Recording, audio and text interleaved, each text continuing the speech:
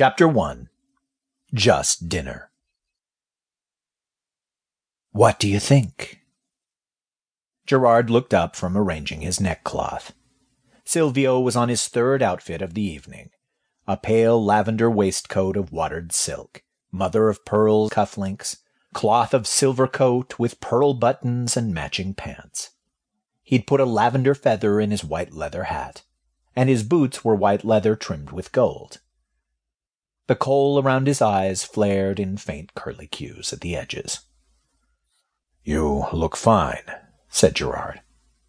Silvio rolled his eyes. "You are such a terrible liar." Gerard passed a hand over his forehead. "You do look fine. You look good enough to eat." "But—" Gerard crouched down to be on eye level with him. Silvio was twisting a gold lace neckerchief with uncharacteristic lack of concern for the fabric. "You are never going to look like a provincial court Grischnard, Silvio." Silvio continued to look at him with mingled anxiety and suspicion. Gerard sighed. "Less lavender, less cloth of silver, less kohl. And take off the hat. We don't usually wear hats indoors in Hollivaris Castle. It's a fashion of the great islands." "I feel small without the hat," complained Silvio. "That's because you are," said Gerard cheerfully. "Maybe if I annoy you a little, you'll feel less anxious." "At least I didn't put bells in my tail," shot Silvio over his shoulder as he returned to his enormous closet. A moment later he said, "Should I put ribbons in?" "No," exclaimed Gerard. "No ribbons, unless you want to look even more conspicuous than you already do." A grumbling noise issued from the closet. Gerard straightened his gray silk waistcoat and the fine black greatcoat with its silver trim. "Silvio bought me these, and they're completely appropriate. I know he can figure out how to dress." But it wasn't just the dressing.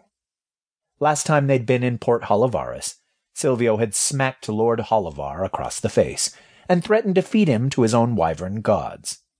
Lord Hollivar had said a few choice things to Silvio as well.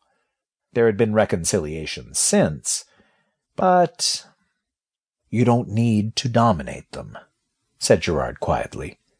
"Just have dinner with them." Not a word from the closet. "You think you need to make them like you for my sake," thought Gerard, "and you're not sure how to do that." Silvio had clawed his way up from the gutter, where he'd seen the worst side of those in power. He had chosen to align himself with the temple more than a decade ago, and this had put him beyond the reach of Grischnard authority. However, his position had also required him to move in the upper echelons of society, a place where he'd never been welcome and did not know how to behave. Gerard suspected that, as Admiral of the Temple Sea Watch, Silvio had decided that he did not need to know how to behave, or to dress, or anything else. He was a foxling, a species that most Grischnard kings despised. No veneer of manners or clothing was likely to make him palatable to their way of thinking. Silvio had not needed to be palatable. He had had dragons at his back, and he had wielded their might to cow and subdue kings like Lord Hollivar. Now, temple authority was in shambles, thanks in large part to Silvio's actions. Gerard was sure that, on some level, Silvio felt as though he'd sawed off the branch on which he'd been sitting. He'd done the right thing, or so everyone said.